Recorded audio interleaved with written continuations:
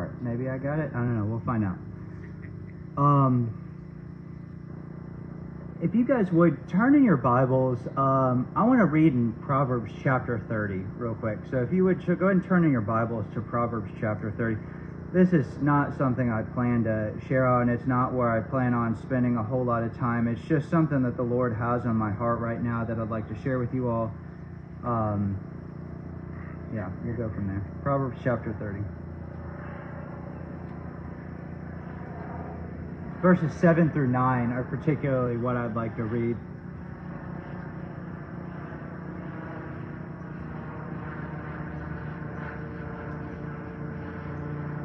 Two things I ask of you. Deny them not to me before I die. Remove far from me falsehood and lying. Give me neither poverty nor riches. Feed me with the food that is needful for me, lest I be full and deny you and say, who is the Lord? Or lest I be poor and steal and profane the name of my God. I share that with you all this morning because as I sit back here and I'm reflecting on the morning and the day yesterday, I'm keenly aware of my brokenness, my sinfulness, and my inability. I find myself in a set of circumstances in life right now where I find myself easily stressed, easily frustrated, questioning and doubting and overwhelmed and so on and so forth. And I can get so fixated on my circumstances. But God in His grace has helped pull my head out of the sand. Through the help of many of my brothers and through this church, looking through the quarterly update that we have and looking at all the prayer requests that are in there, it's brought to my attention that I'm not alone. That probably each and every one of us in this church and our family members have trials that we're facing and struggles that we're seeking to endure and praying for wisdom and not knowing what that looks like. But I'm reminded that I'm not alone and that we're in this together. And along with that is just my utter need for Christ. It's so easy to have the right information in your head, but it can be very challenging to apply it when it's time for the rubber to hit the road.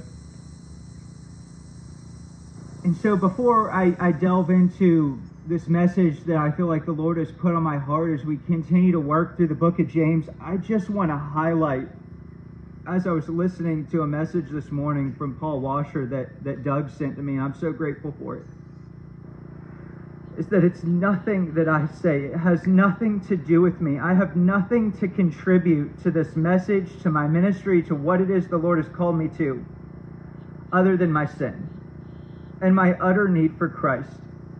And any gifts, talents, or abilities that He has given me are His and for His glory, and it's not me.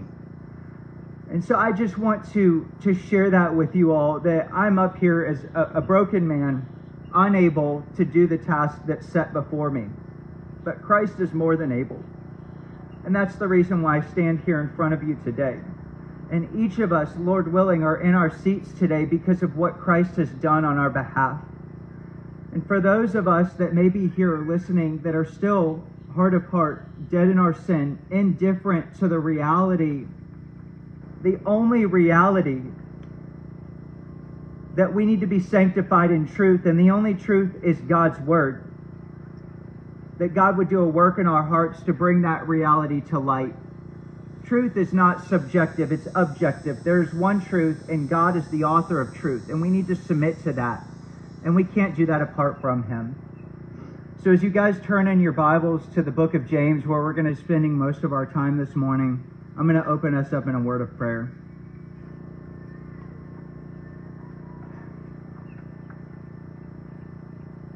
God, I thank you for suffering, Lord. It's hard to say that. But as Paul Washer shared in the message I was listening to this morning, Lord, that you can only fill us in so much as you rid us of ourselves, Lord. And suffering is a tool that you use to do that. Lord, that we never look at it with joy in our hearts, and it comes in very different waves, Lord. But one way or another, our calling as Christians is to suffer because Christ suffered, Lord. And so I pray that you would do a work to help us to suffer well. And Lord, not only that, but to find joy in the midst of it, not because of our circumstances, but because of who you are, God. I pray that the prayer of each one of us in this church would be, Lord, give me just enough.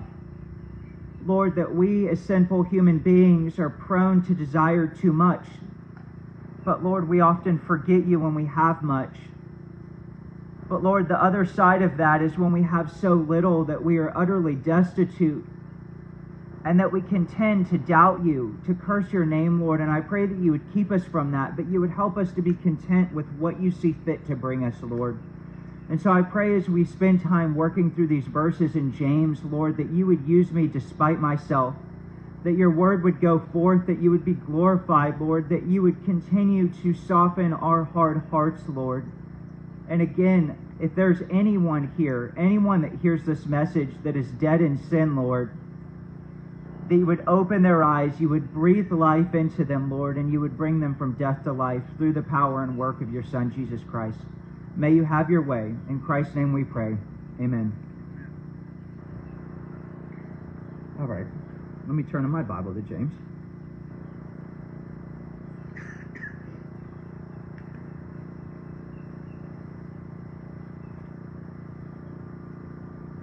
I'm also going to be honest. I can tend to be long-winded, and I can lose track of time, and my wife is probably worried back there because I didn't bring my phone up here with me for me to recognize how much time it is.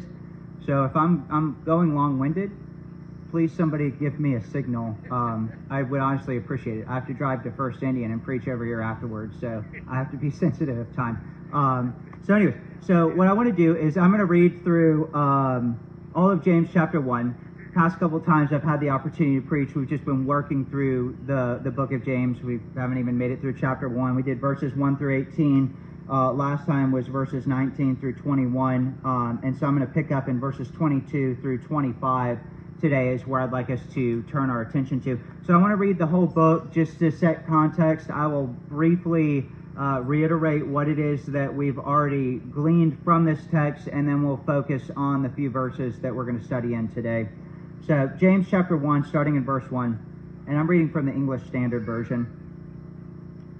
James, a servant of God and of the Lord Jesus Christ, to the 12 tribes in the dispersion, greetings. Count it all joy, my brothers, when you meet trials of various kinds, for you know that the testing of your faith produces steadfastness, and let steadfastness have its full effect, that you may be perfect and complete, lacking in nothing.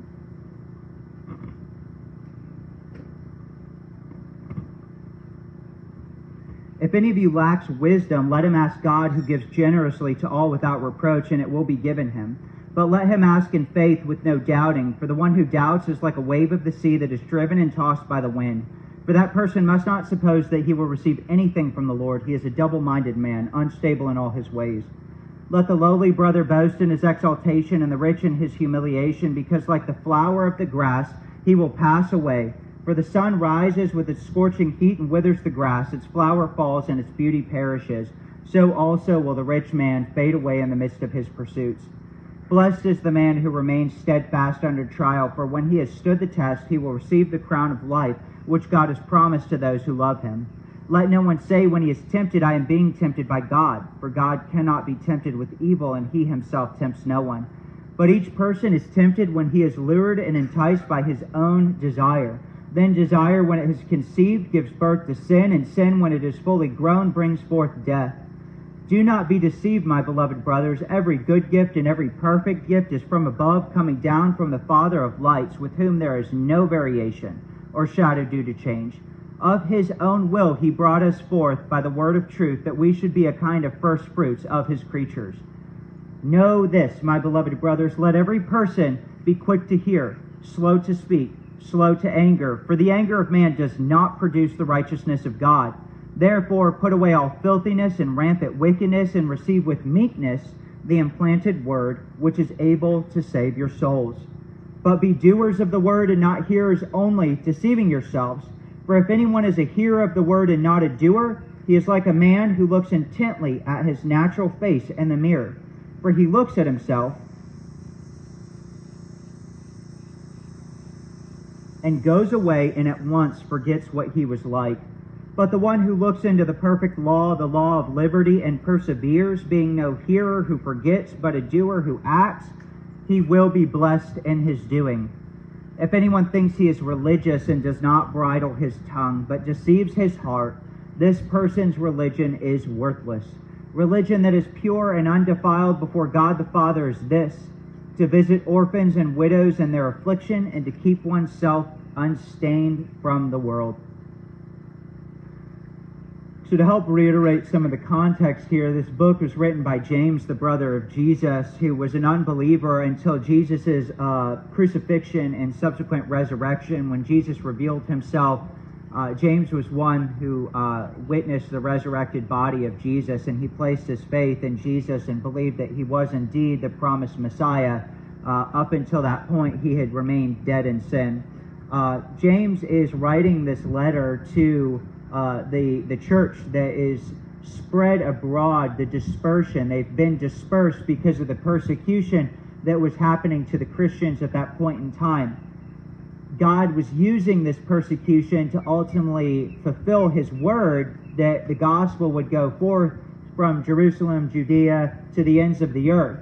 The believers were staying put in Jerusalem. They weren't spreading and sharing the good news. And so God used persecution, hardship, and suffering ultimately to get them to spread and share the word. But in the midst of that good news going forth, there was trials, there was suffering, there was hardship. And so James, in these first several verses, his opening section is really just trying to draw the reader's attention to God, get them to look upward and not forward at the circumstances going on around them, but to remember that their circumstances are ordained and orchestrated by the God who cares, the God who knows, the God who is working in all things and through all things. And so he's encouraging them to remain steadfast, to persevere, to remember the promise of eternal life that God has given those that love them, to ask for wisdom, and that whenever you doubt, to turn to God and don't question his character, and ultimately to not place the blame on God for the trials, the suffering, the hardship, the circumstances, especially the sinful response to it. God is not the one responsible for that, but our own sinful desires are what are seeking to cause us to go astray in the midst of these trials, rather than seeing them for the good gift that they are. So James in verse 19 tells the readers to know this. This is something that they needed to know. In light of everything that he said, they need to know that every person needs to be quick to hear and slow to speak and slow to anger. That last time I was preaching, I was trying to draw out the point that we need to be quick to hear what? God's word. We need to hear the gospel. Just as James was encouraging the believers in verse 17, every good gift and every perfect gift is coming down from the Father of lights, with whom there's no variation or shadow due to change. Of his own will he brought us forth by the word of truth, that we should be a kind of first fruits of the creature. There's the word of truth. James is saying, be quick to hear. Ultimately in verse 21, hear what? The implanted word. It's the gospel, that we need to preach the gospel to ourselves. We need to know the scriptures, so that way we are quick to hear those, and to not be quick to speak or quick to become angry or zealous in our passions, to react out of our flesh, but we need to submit everything to what it is that we were quick to hear. That's God's word.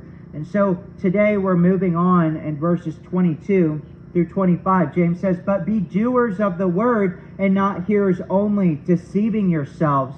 That it's really important to understand it's not simply about hearing. It's not simply be quick to hear and that's enough, but that hearing needs to go from the ears, from our head, and sink down into our hearts. And when it's in our heart, it saturates our being, and out of our heart is where we operate from. Our gut is another way to think of that word heart. It's our innermost being. It's not just simply our desires, but it's that element of us that shapes our desires and then animates us.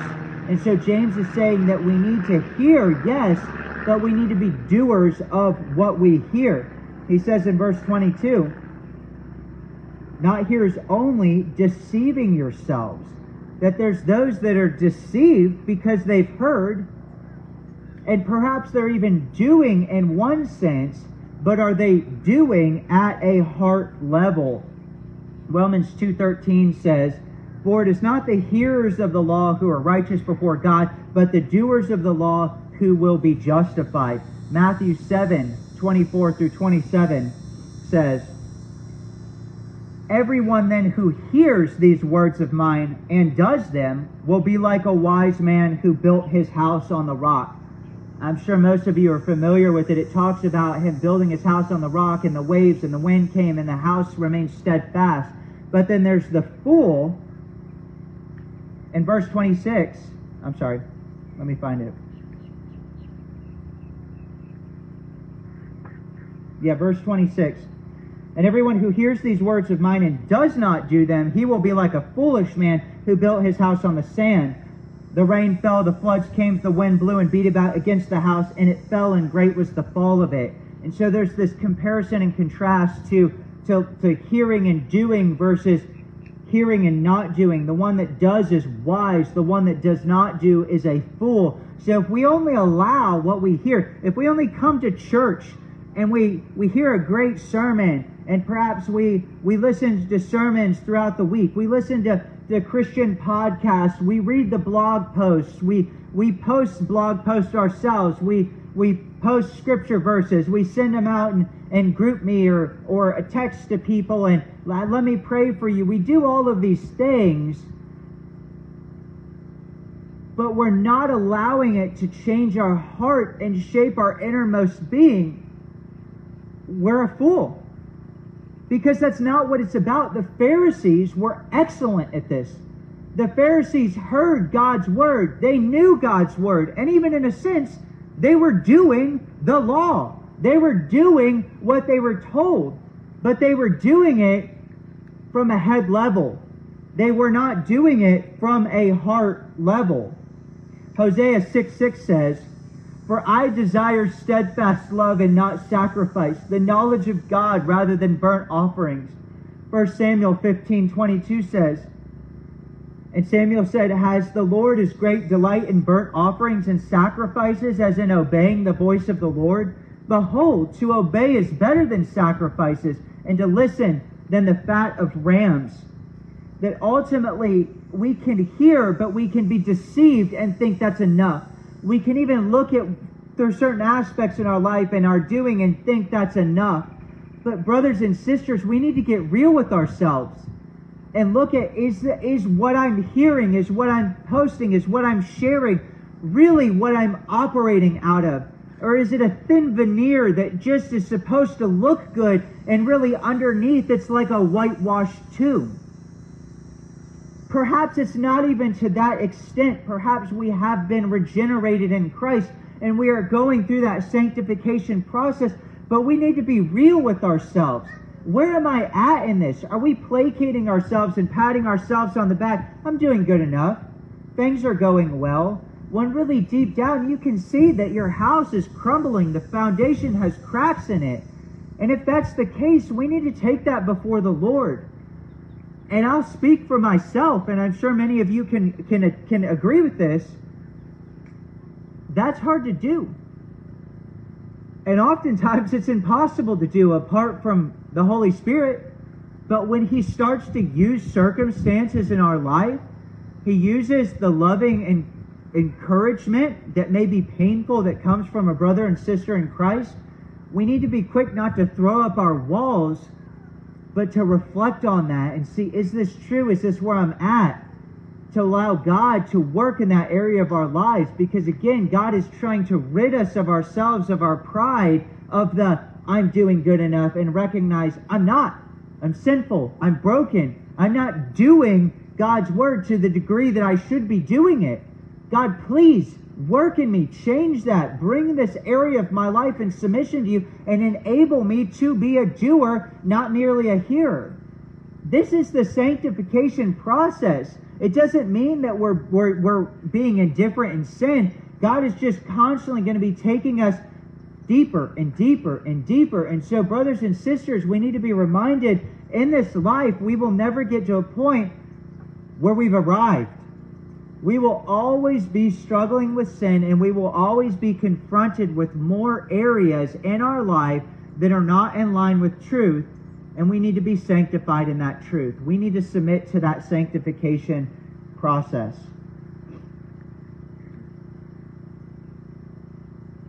So I want to encourage us that are in Christ. I want to leave this bit of encouragement that yes, we will be recognizing areas of our life that are not in submission, but we have hope. This is exactly what James is encouraging these believers, that we have been brought forth by the word of truth. Verse 21, that we receive with meekness the implanted word, which is able to save our souls. The gospel is our hope, that we have hope, and we need to share that hope. But for those of us that are just living a facade, we just have a mask on, that we are not truly in Christ, but we are pretending. Jesus says in Matthew chapter 27, verse 21, this is a hard truth. Not everyone who says to me, Lord, Lord, will enter the kingdom of heaven, but the one who does the will of my Father who is in heaven. There's going to be people who profess the Lord. They profess Jesus as Christ. But the reality is they're not in Christ. And I don't want to ignore that. I don't want to pretend that just because you're here today that you're good. That you've got your get out of jail free card and you're good. We need to reflect on our lives and find, what is our assurance based on? Is it based on me and what I'm doing and my good works? Or is it based on the gospel? Is it based on my inability and my insufficiency, but Christ? And because of that, we allow that to energize us and animate us and cause us that to spur us on to the good works. And so I just challenge you to reflect on where you're at. Are we deceiving ourselves? Verse 22, be doers of the word and not hearers only, deceiving yourselves. For if anyone is a hearer of the word and not a doer, he is like a man who looks intently at his natural face in a mirror. It goes on to say, and he forgets what he looked like. Are we doing that? Are we sitting here and hearing a really good message and nodding our head and saying, yes, that's good, but we leave church and we find ourselves living the same life that if people were to observe us, they would question whether we're in Christ, or they would quickly draw a conclusion, they're not in Christ. We don't want to be deceived. I don't know about you guys, but as painful as that is, I would rather have those areas confronted and be able to change that area of my life than just simply remain dead in my sin. God's word is like a mirror. It reflects our true selves, our true nature and disposition before God. It is the ultimate standard that shapes the reality that we live in. This is John 17:17. Sanctify them in truth. Your word is truth. If we spend time hearing the word and therefore seeing reality in ourselves as they truly are, we're confronted with that, but then we walk away and it doesn't change the way we live. It's just as James is saying. It's like looking at ourselves in a mirror and walking away and forgetting what we look like. I mean, how absurd would that be? If we really think of that, each one of us, I guarantee, I kind of hope so, this morning as you were getting ready for church, at one point, whether it was brushing your teeth or doing your hair or whatever, you look in the mirror. We make sure that we're presentable for the day. For those of you that didn't look in a mirror, maybe you should have. I don't know. All right? Some of us, maybe we struggle with looking in the mirror too much and we shouldn't. But anyways, my point is, we look in the mirror and we remember what we look like. Each one of us sitting here today probably has a mental image of what your face looks like. If you don't, that's scary. All right? But if it would be like us sitting here and not being able to recollect what we look like. When we spend time hearing God's word, but we fail to do what's in it, it's the equivalent of that. God's word highlights this is reality. God is creator. Man is dead in sin and alienated and separated from God, unable to reconcile himself to him. There is a crisis. But God in Christ, there is a solution. And because Christ coming as perfect man, being born in the flesh as the God, fully man, living a perfect sinless life that we could not, and ultimately suffering and dying in our place because we could not, he suffered to such a degree that we could never endure. He suffered so much, not only the circumstances of his crucifixion, but that God, in a sense, withdrew from him. He was God, so that's not in totality. But you understand, when we suffer, God promises to be there with us in the midst of our suffering. Jesus cries out, my God, why have you forsaken me? As he bore the full cup of wrath that we deserve. And he did it with joy because he knew his sheep. And he knew his sheep would hear his voice. So Jesus died, but he didn't remain dead. He rose again on the third day, and he revealed himself, showing, look, I am God, and I did what you could not, and I did it because I love you. Place your faith and trust in me today. Model your life after me. Pick up your cross daily. And ultimately, Jesus ascended and is seated at the right hand of the Father, ruling and reigning. It is done. Jesus says you don't have to worry. It's done. I've done it. Are you going to struggle? Are you going to suffer? Yes, but I'm with you, and I've done it for you, and you can trust me. It is sufficient. And so we go with joy, trusting in that. And ultimately, he promises that we will receive the crown of life to those that endure. We will sit with him in the presence of true joy and goodness and beauty and live in the fullness of that. But brothers and sisters, when we hear that and we don't do that, we don't allow it to change our hearts, as if we looked in the mirror and we forgot what we looked like. I hope that you can grasp that reality that God's word is truth. It is the standard of what is around us, that the spiritual realm that I'm trying to paint a picture of is closer to us than our own clothes on our back. But because of sin, we can't see it. And so we go about in our lives pretending as though that's not true. But it's more true than the trees that are around us and the breeze I feel on my face. And we need to live in light of that truth. And so we can't simply sit in our chairs and hear a good message and nod our head and walk away and get consumed with the cares of this world, the money, the job, the what ifs, the unknowns, whatever it may be. We need to be reminded, and I am preaching to the choir. I sit here just yesterday and this morning as I walk up here doing exactly the opposite of what I'm preaching to you. I'm not doing this, but I need to do this. It's just like Romans 7. Paul cries out, I do the things I do not want to do, and I cannot do the things I know I need to do. That's me. That's us. But God knows that. My wife shared a quote with me. Some of you may come across this. It's a little crass, but I think it's a good quote. God already factored in your stupidity whenever he placed a calling on your life. All right, and the reason why I share that is there is nothing in us where God's like, gosh, I really wish that was not the way things were. Or, you really could be doing this, but because of that, you can't. That all of our weaknesses, our frailties, our failures, when God, in his mind, before he spoke anything into existence, and he had each one of you pictured in his mind, he knew all of your strengths that he was going to give you, and he knew all of your weaknesses. And the calling that he placed on your life was tailor-made for exactly that.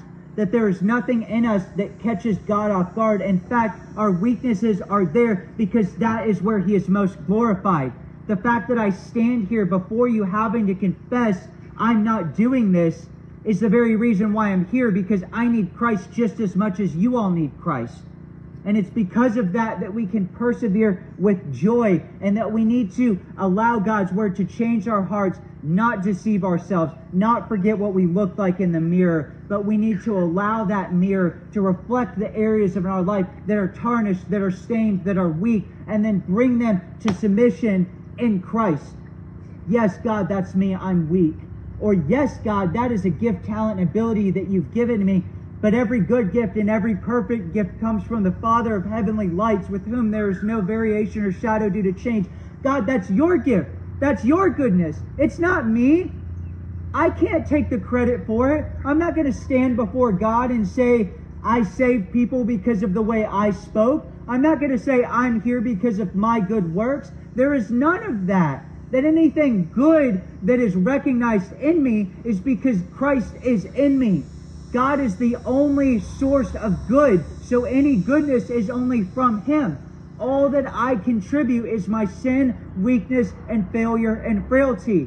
But He chooses to work in that despite myself, and God works all things together for the good of those who love God and are called according to His purpose. He works those things for good, for His glory.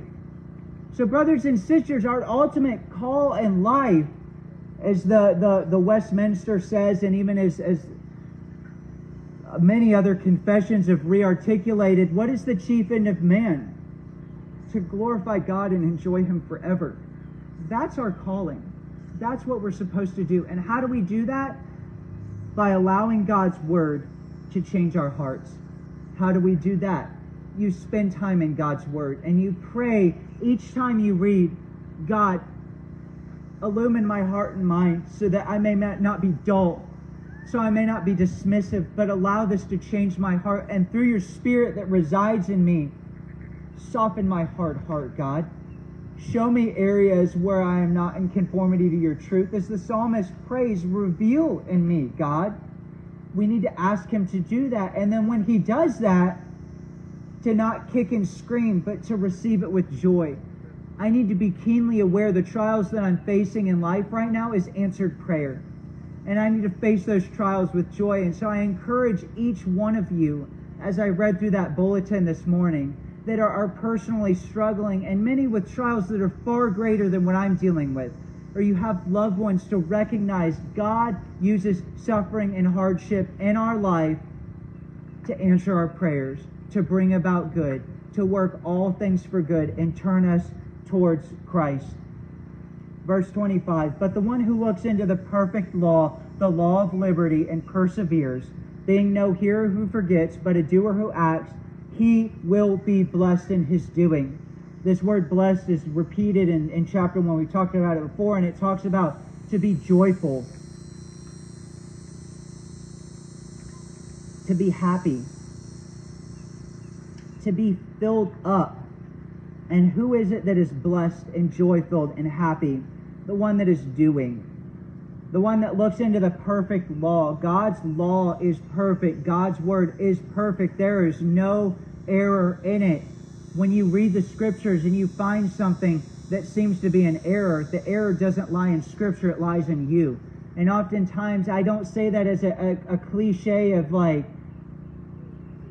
putting a smooth veneer over it. The reality is, whenever you find those things, it's not because you're dumb.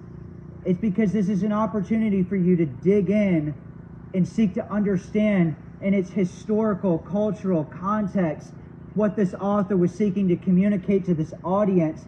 And 100% of the time, let me rephrase that, 99% of the time, it can be reconciled.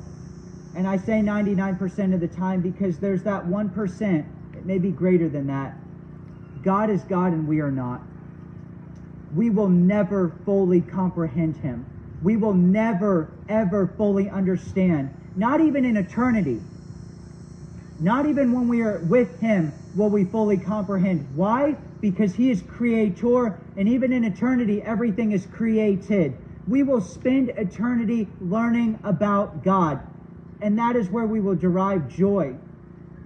And so we need to recognize that God is doing this work in our life, and we need to submit to that. And so when there is an error, it is an opportunity to recognize, I have a misunderstanding. Let me dig in and reconcile that. And I promise you, when you step from just reading the Bible and finding contradictions or errors or things that are confusing and saying, and just moving on, when you transition from that stage to whenever you find yourself at that point and you actually put the Bible down, or you start turning the pages and you look at cross-references, you look at commentaries, you go to your pastor, you start to dig in, you find an answer, your walk will deepen so much. Because you'll recognize all those areas that were confusing are really, really significant. And it highlights who God is. And it just draws you deeper. So we need to recognize God's law is perfect, and therefore it is the law of liberty. What is liberty? Liberation, freedom. That it is through God's law that we find freedom and its perfection. And exactly what I was just sharing with you. We are free through the suffering, the trials, the hardships. It's ultimately how God sanctifies us and frees us from the bondage of sin and ushers us into the freedom of Christ. And so we need to receive it with joy and not be a hearer who forgets, but a doer. I'm belaboring the point, but the reason why I belabor the point is it really is as simple. In the verses we're looking at, read the Bible and do what it says. Okay? It's that simple, but I understand that is way easier said than done. But Christ.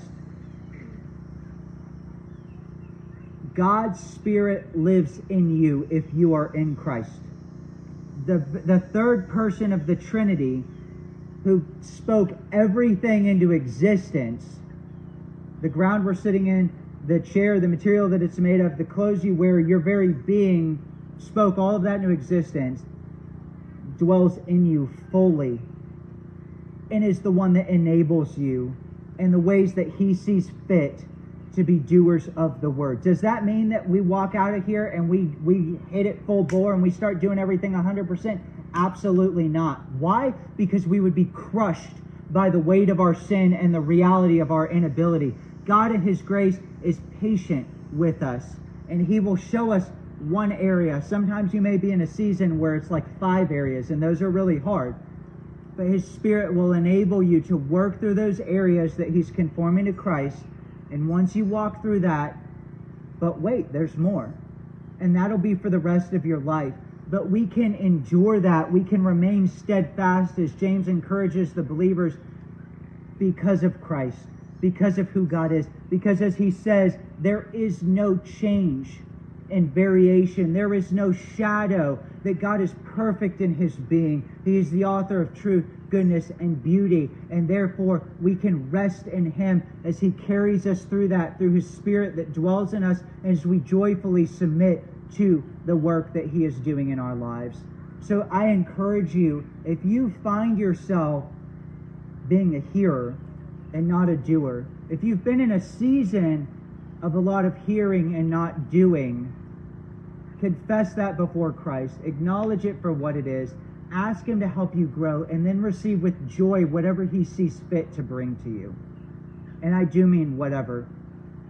It may be a season of prosperity and joy and ease, but we need to remember while we're there, we will face hardship. And in our seasons of hardship, we will face seasons of joy.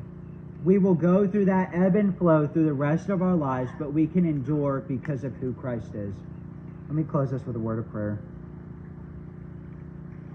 God, I just thank you for the reality of your word, Lord. And as I sit here, and I guarantee as I go and I sit down, I will be frustrated over my inability to apply what it is that I've just shared today, Lord.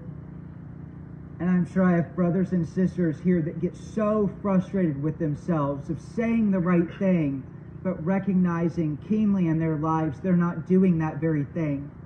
And Lord, that doesn't mean that we shouldn't speak truth, because your word is truth, and ultimately we should strive to that, Lord.